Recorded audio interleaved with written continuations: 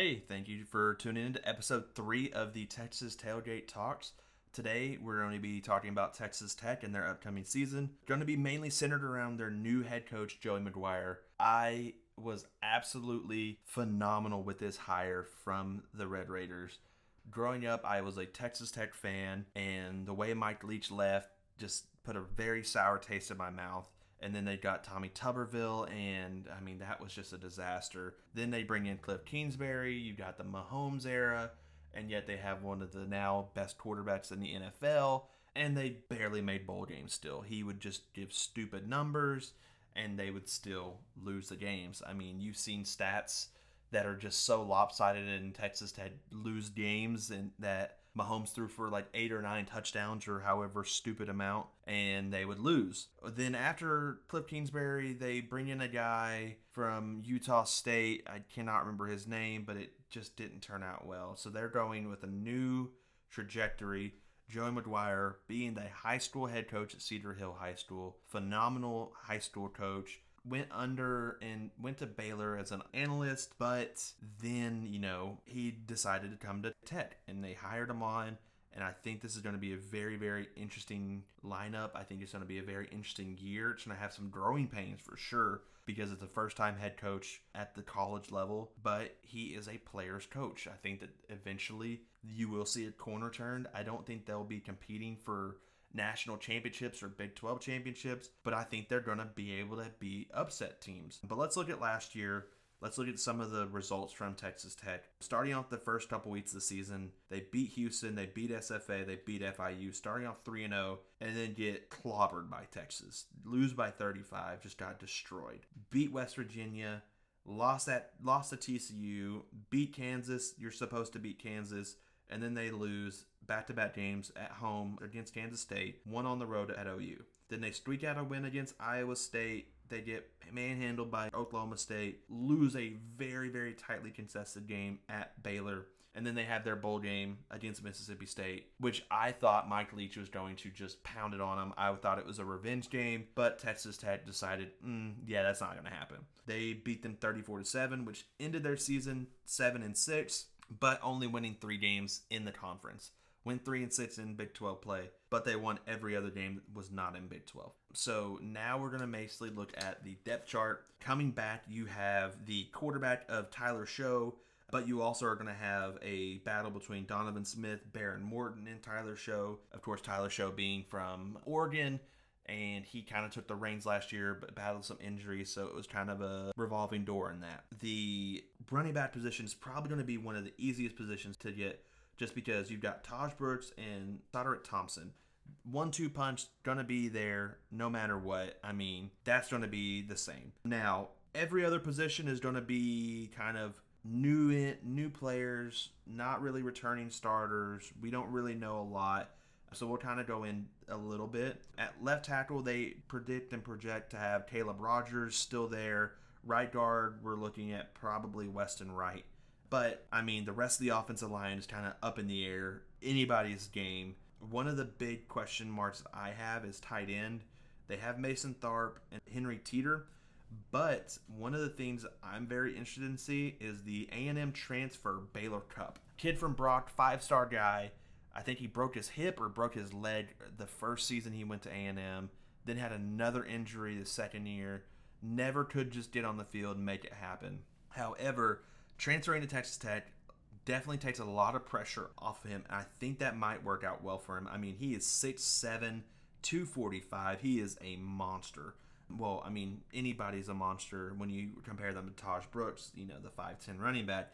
But even he's not even the biggest tight end on their team. I mean, Mason Tharp, 6'9" tight end, more of a blocking back or blocking tight end. I don't see him going out and catching 100 passes or some crazy amount, but you really never know. It's such a big question mark. You've got a couple new players in this receiving core. There's just a lot of players really not sure on who's going to take that role, who's going to take that and run with it. On the defensive side, Tyree Wilson is one of your best players on your defensive side. He's transfer from A&M. Last year he had 7 sacks for the Red Raiders. He's a senior Look for him to be an every down player, but we will see. On your defensive line, they're going to be changing up quite a bit. You got Tony Bradford being your defensive tackle, and then you've also got the nose tackle, Jalen Hutchings from Forney, up in the Dallas area, and we'll kind of see that. Your linebackers, yes, you lost Colin Schuler, but you've got Christian Merriweather, as well as some new additions with Dimitri Moore and Jacob Rodriguez. From what I've heard, they've been playing really well in practices in the spring, and we'll kind of see going forward. Jacob Rodriguez being from Virginia, he's from Northwest Texas at Wichita Falls. He'll play linebackers. He started as a quarterback. Now we're going to try to see how he develops at that linebacker position. Your defensive backs, that's going to be your most experience, which is sometimes a good thing, sometimes not so much. With it being Texas Tech, their defense has always been lacking. You've got super seniors of Marquise Waters and Adrian Fry. They also added a transfer from Texas being Tyler Owens. But on the positive side, if their offense can't get the ball rolling, you have the ability and you have the good, quote-unquote, of being Austin McNamara, who might be one of the best, if not the best punter in all of college football. But if your punter's on the field for the majority of the game, that means your offense is not very good. So we'll kind of see. So let's go in and deep and kind of look at the predictions for Tech this year. I think honestly, as an outsider, I don't really have a lot of expectations for them this year. But if they can make a bowl game, I think that's a win for year one for Joey McGuire. I think 6-6 is a very good start to go and keep moving forward. Starting the season, you've got Murray State. I think that's going to be a win. You got Houston, which I think also is going to be a win. At NC State is kind of a weird one. They're typically pretty okay, but I wouldn't say the best. That would be a good question mark game. That if Texas Tech finds a way to win, that would be kind of a shocker, but also a really good thing. So I'm going to say yes to them winning that game. So they start off 3-0. Then host Texas, which I think they're going to lose. Go to Kansas State, which they're going to win. And then at Oklahoma State, I think Oklahoma State is a dark horse to win the Big 12 this year. So I don't really see them finding a really good way to win that game. But then they go into the bye week, home against West Virginia, going from the East Coast basically to the West Coast with how far Lubbock is out there. I think it's going to give them a little bit of jet lag, and Texas Tech wins that. Then they host Baylor. Baylor's another top team in the Big 12. I don't see them winning that. But then they go back-to-back games at TCU with the new coach, Sonny Dykes. Then at home against Kansas, which, if you don't beat Kansas, you don't deserve to go to a bowl game. Oh, sorry, Texas. I didn't mean to offend you there. At Iowa State, and then against OU. I think they actually lose both of those games. But that means Texas Tech goes 7-5, and they make a bowl game. Getting to a bowl game for Joey McGuire's first year is going to be absolutely critical. But again, some of the three gems that Texas Tech has is going to be Ty Buchanan. He is a transfer from USC. He has the ability to go. If you go to USC, you go to these big schools. I think, you got the tools. Can you develop? That's the big thing. Baylor Cup, can he stay healthy? As an A&M fan, I really, really want to see this kid succeed.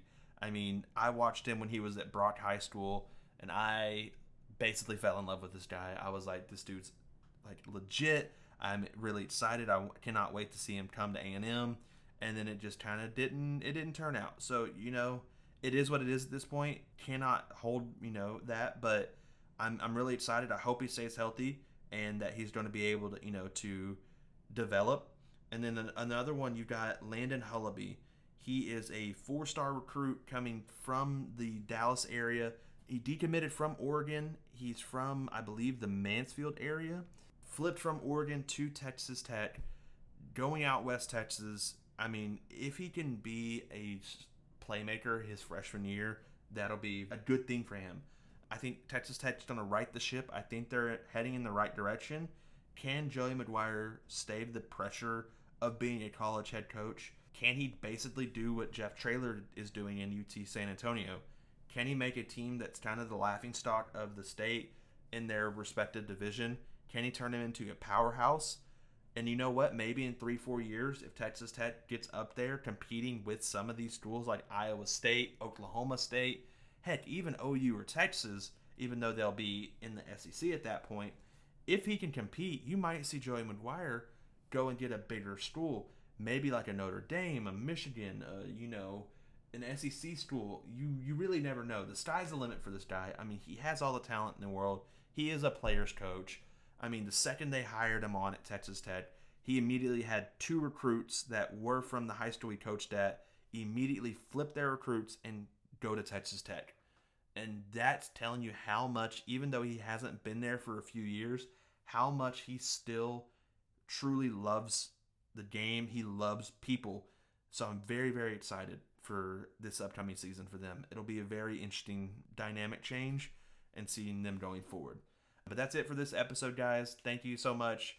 We're going to have another 3-part episode next week. Have a great day. Peace. Thanks for listening. If you enjoyed this episode and you'd like to help support the podcast, please share it with others, post about it on social media, or leave a rating and review. To catch all of the latest from Texas Tailgate Talks, you can follow us on Instagram and Twitter at TX Tailgate Talks. Thanks again. We'll see you next time.